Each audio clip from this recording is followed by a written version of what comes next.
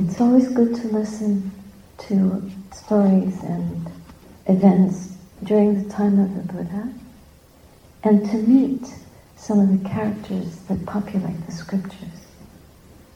So this is from the Connected Discourses in the Pali Canon.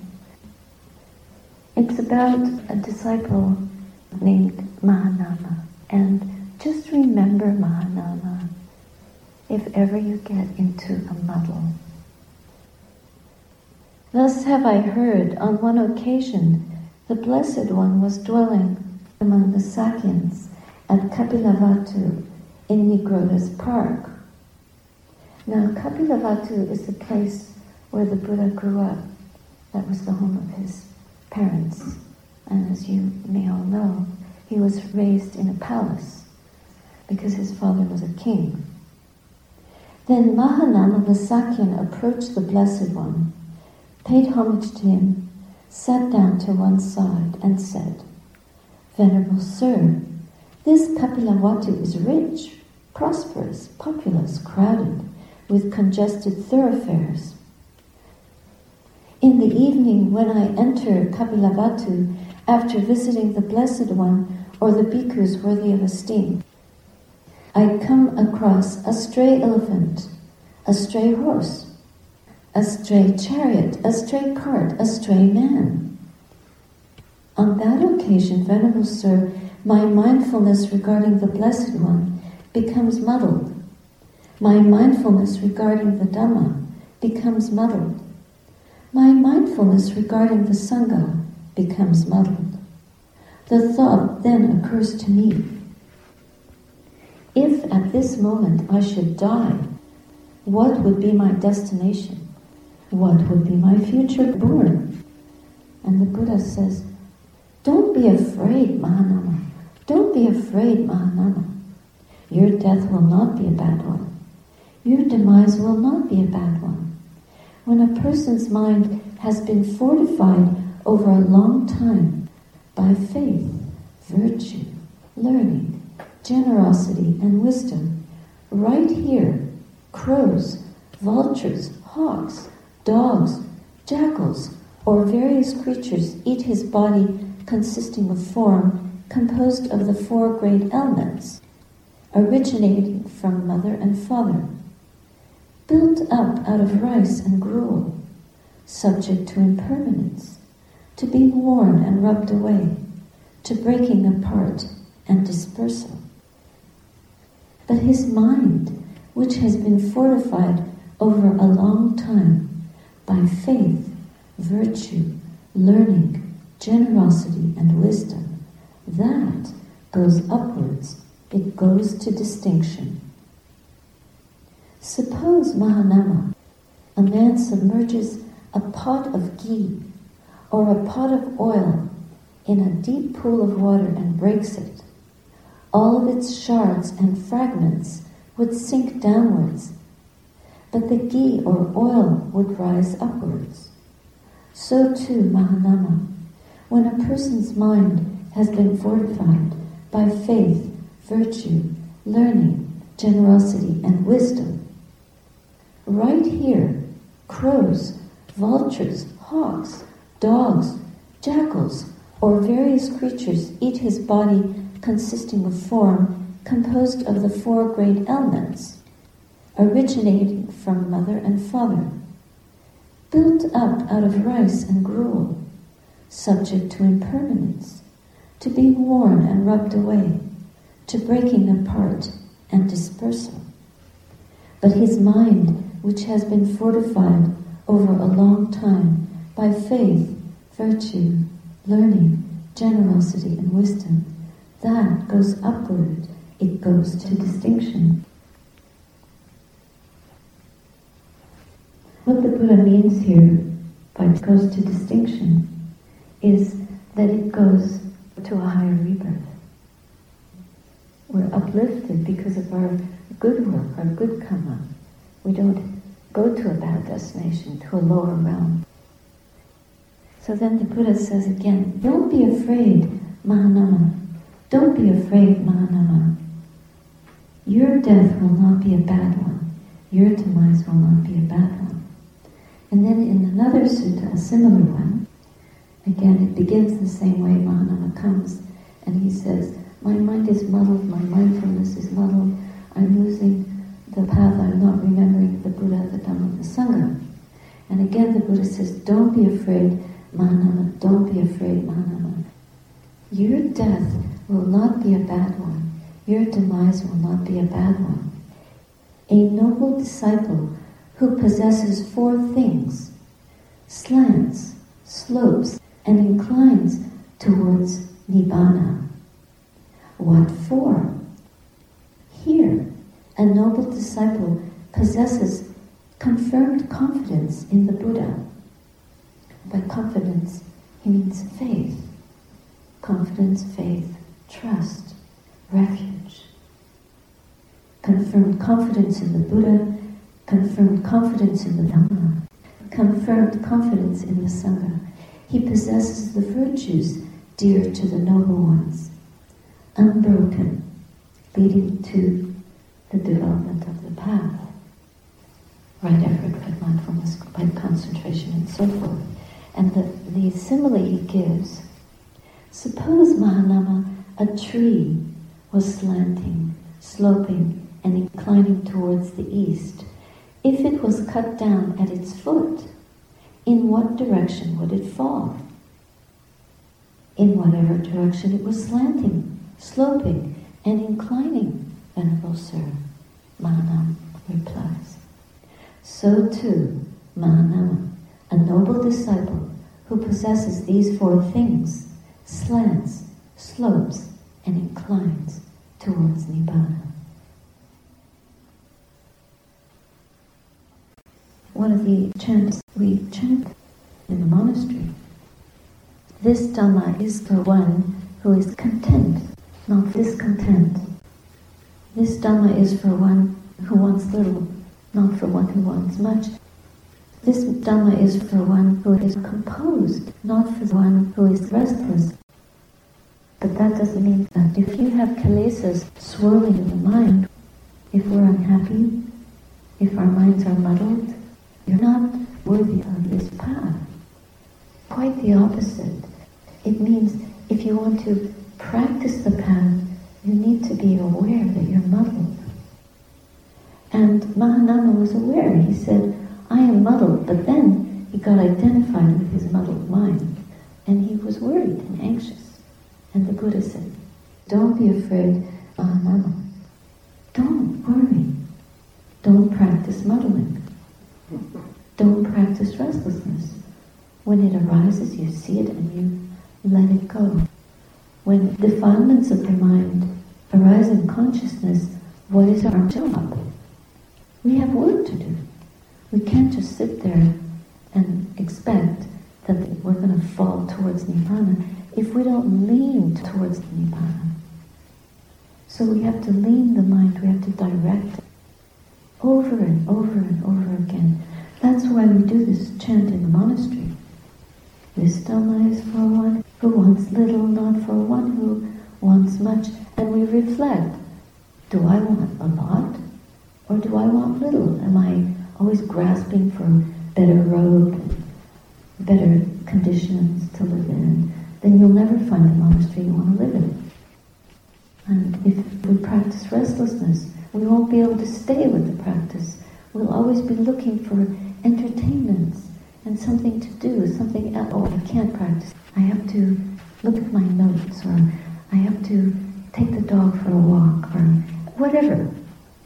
Work-related things will always justify what we have to do instead of doing the work. But this work can be done wherever we are. It just takes one moment of unmuddling, not to be muddled. And one moment of paying attention to the restlessness, not to be restless. That's a moment of leaning towards the Dhamma, leaning towards Nibbana.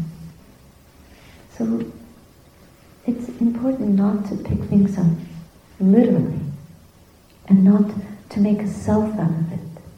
Because as soon as there's a self, we're in trouble. That's not true. It's not Dhamma. It's not what is really there. We have to remember four elements. These are four elements and space. Thought, space, the mind. Not solid, not a being, not a person, not in control. All that is subject to decline, decay. But that which can rise upwards to distinction is opening the heart. I don't mean the organ, of course, you know that. But opening the mind and liberating the mind from all these intruders. The discontent, the restlessness, the lethargy, the muddled mind, the anxiety, the worry, the greed, the ill will, the critical mind, the disappointment. I'm not saying that this is easy.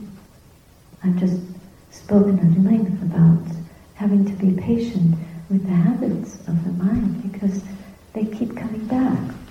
And even Mahanama, who frequently went and listened to the Buddha. Imagine if the Buddha were here.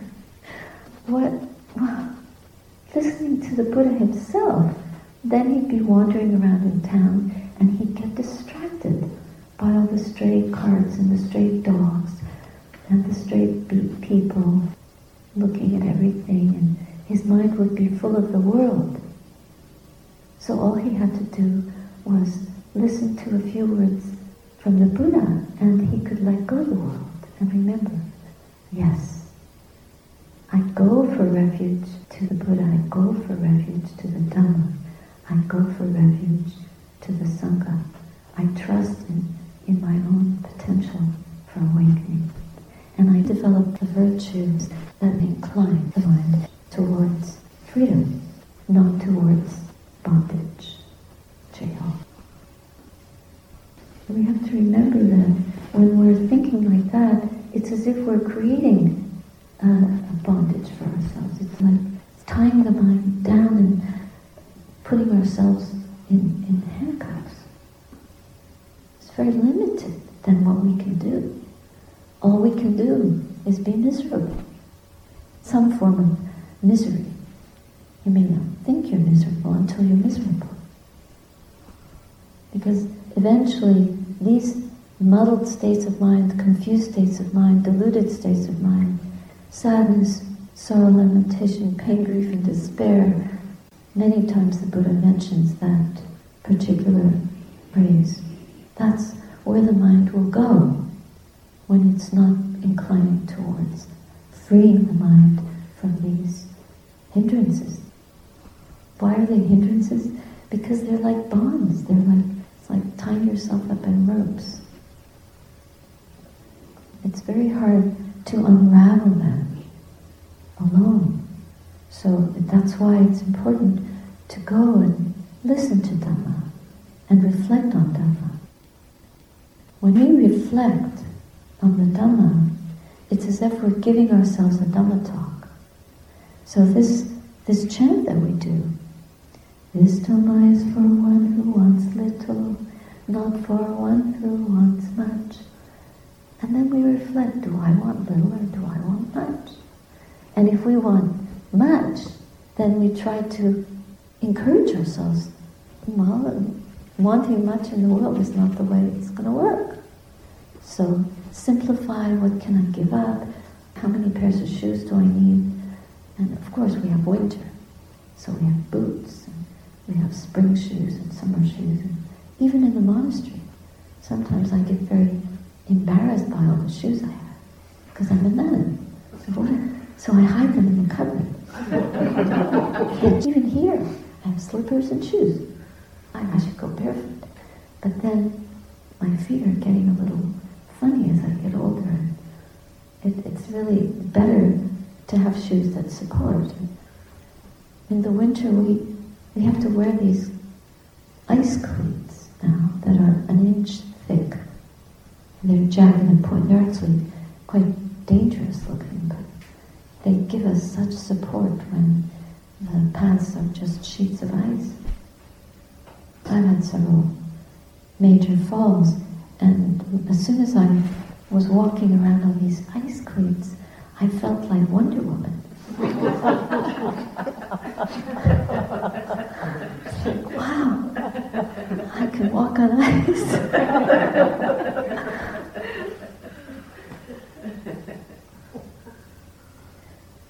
But the project is not to walk on ice, literally.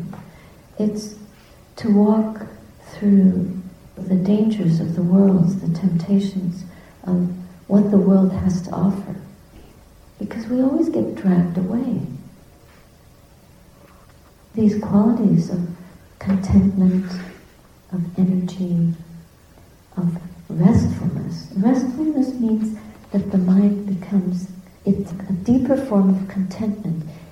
It's just able to stay with what's happening even if it's very unpleasant, because the mind is knowing the experience and is not identifying with it. That's called meditation. We're meditating as soon as we know the object, and this is the first insight. It's knowing the difference between the mind and the phenomena arising in consciousness. The awareness of it, the object, and our awareness of the object are not the same. We are not the object.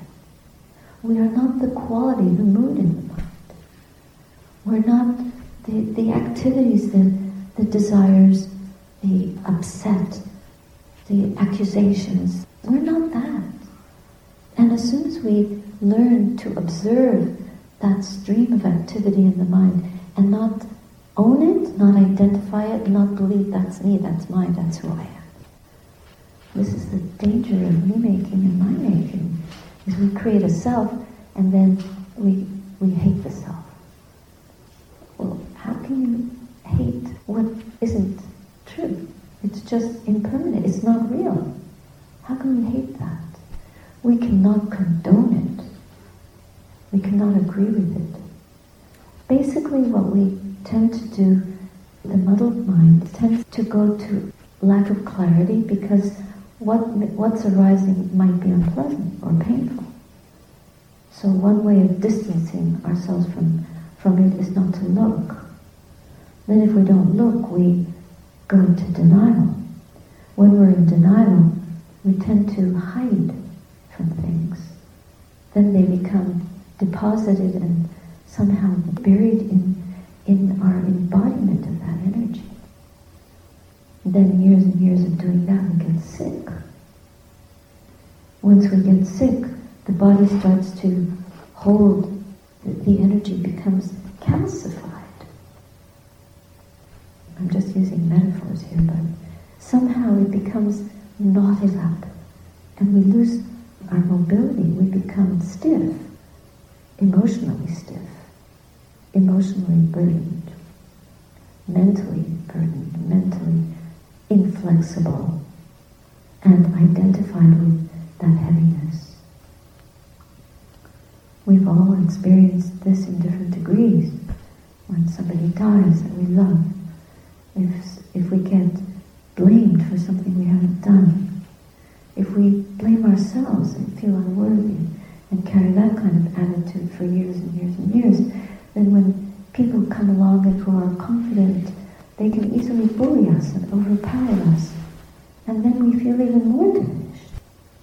And we play that role on for years and years until we feel that our life is meaningless. And we get depressed. We have to go for serious counseling. We even have to go on medication. But that can be unraveled, unbound. Unless, of course, there's such a serious illness that an organ becomes dysfunctional. Cancer, some other very serious illness, environmental, karmic, through parents. But then we suffer because of those sufferings. And the suffering that we add onto it is the mental arrow. And that we don't need to do. But we do keep doing it. I'm no good. Well, we may have made mistakes and made unwise choices, but that doesn't mean that we are no good. That's like Mahanama, oh, what's going to happen to me when I die? I'm such a mess.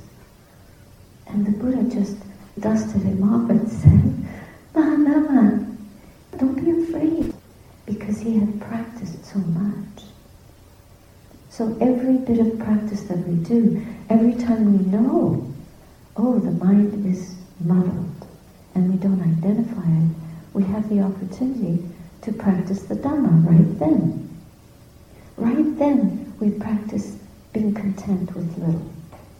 And we practice giving up, simplifying, not having so much, not being burdened by possessions or bank accounts or whatever. Give it all away. Sure, come to the monastery.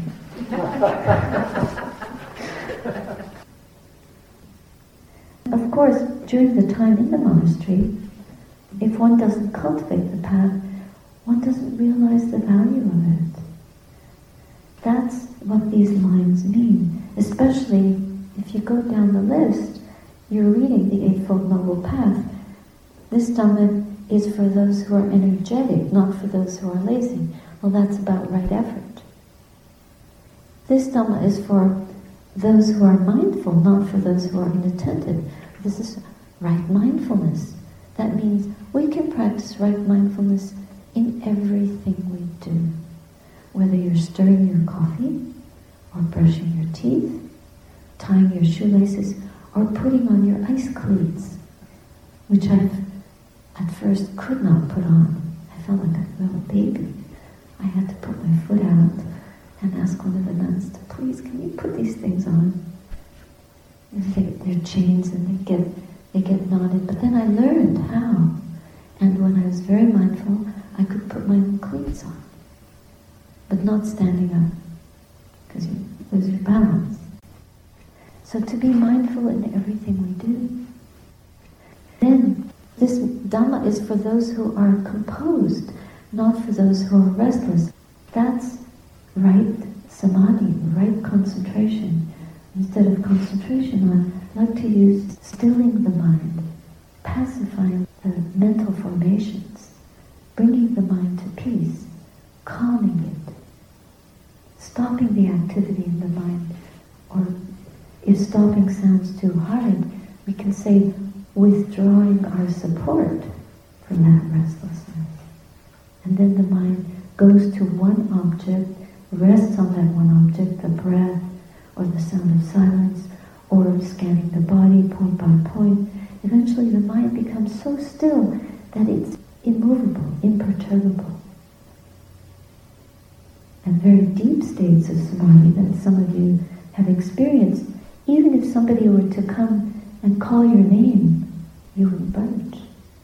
Because the mind is so content within itself. That's not a worldly contentment, like, oh, I have enough. But it's a deeper contentment.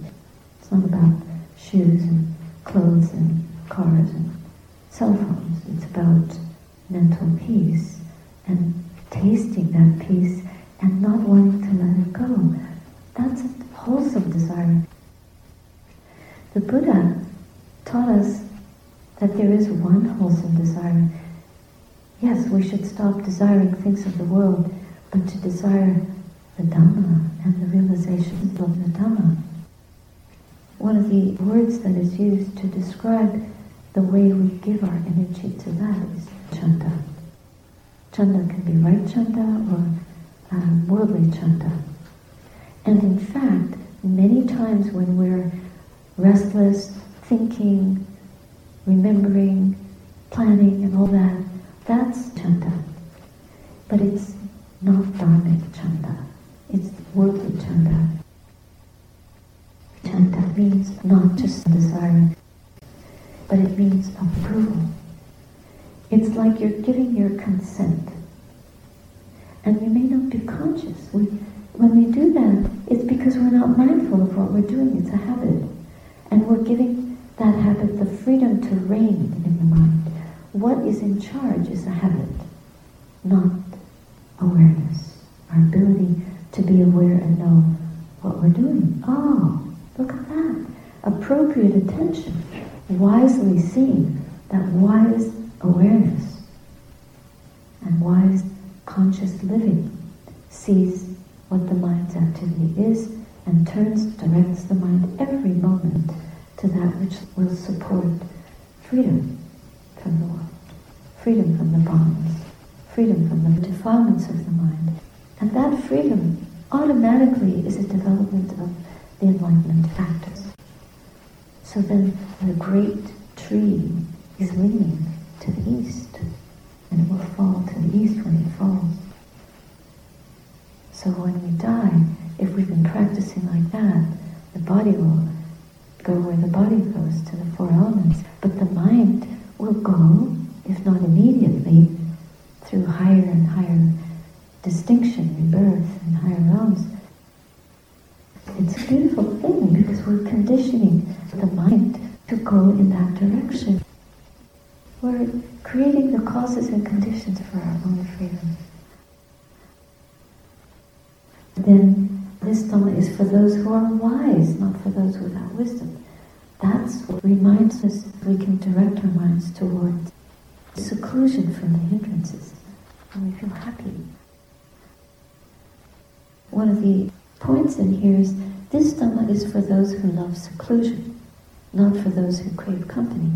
That's a very important encouragement to us. It's to be mindful. Why are we running around a lot looking for people to hang out with, talking on the phone, being busy all the time, busy. And then people always tell me, oh, I'm so busy, and I have to be busy. They have to be busy. But we don't have to be busy. We weren't this busy. The world wasn't this busy many years ago. It's getting into a lather, a froth. It's being stirred up by the media, by the external media and by our own internal media, because we have so much fear and so much restlessness. So we try to cover that and comfort that and soothe it by being distracted with the busyness. But you, my dear spiritual friends and companions in the Dhamma, this is worthy company. We have worthy company here because we can share the silence. And in the silence we can direct our minds towards the quiet. In the quiet of the mind, there is seclusion from the hindrances. That's the kind of seclusion the Buddha is directing us to seek. Seclusion from the defilements of the mind. If we can develop that level of seclusion through practicing the absorptions, that those deep states of mind, which are referred to as jhana, they're very deep states of mind where the mind is so content and protected within itself from the poisons of the world and from the poisons of the internal media, the eyes, the nose, the ears, the tongue, the tactile sensations, and thoughts, restless thoughts, irrelevant thoughts, unimportant internal conversation that doesn't lead anywhere. It just leads to agitation. More agitation begets agitation. But peace, contentment, mindfulness, composure, calm, wisdom, these qualities beget these qualities more and more. They give rise to that same energy.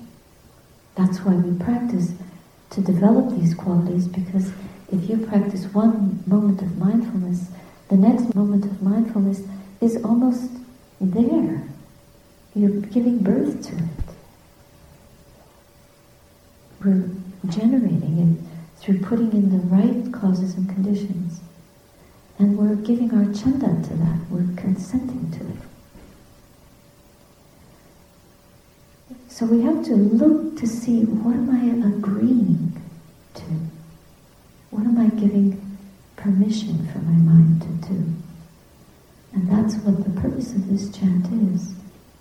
That we allow ourselves to rest in the noble qualities of the Dhamma. And we say, we chant, it's an encouragement. Yeah, this Dhamma is for developing these good qualities, not for, and then we name all those qualities that lead us astray, we go to the world and we see the stray cart, the stray cat, the stray man, etc. All these things going astray, and we get led astray by that. So we remember dear Mahanama, who went to a higher realm because of his love of the Dhamma.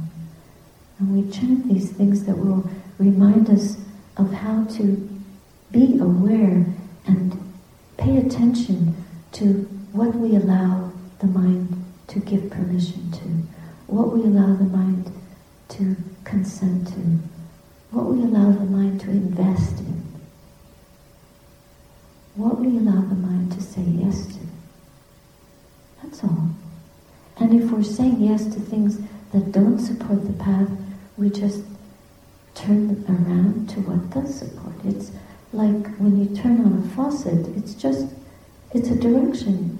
Instead of shut, you open it. If it's open and it's bringing in the hot water, you close it and you open the cold water.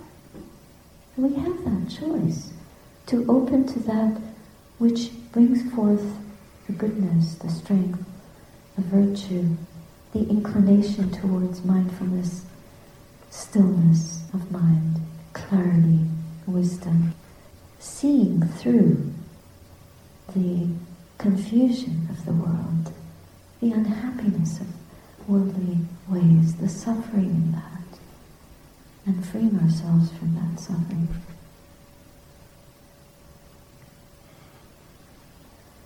From the Gospel of Thomas. Know what is in front of you, and what is hidden from you will be disclosed to you. If we keep seeing what's in the mind, like when you watch the breath, you keep seeing the breath, seeing the breath, seeing the breath, and then suddenly the breath might open and you have an insight into the awareness that sees the breath. They're not the same. It's awareness knowing the mind, knowing the mental phenomena, the activity of the mind. And then it says, for there is nothing hidden that will not be revealed.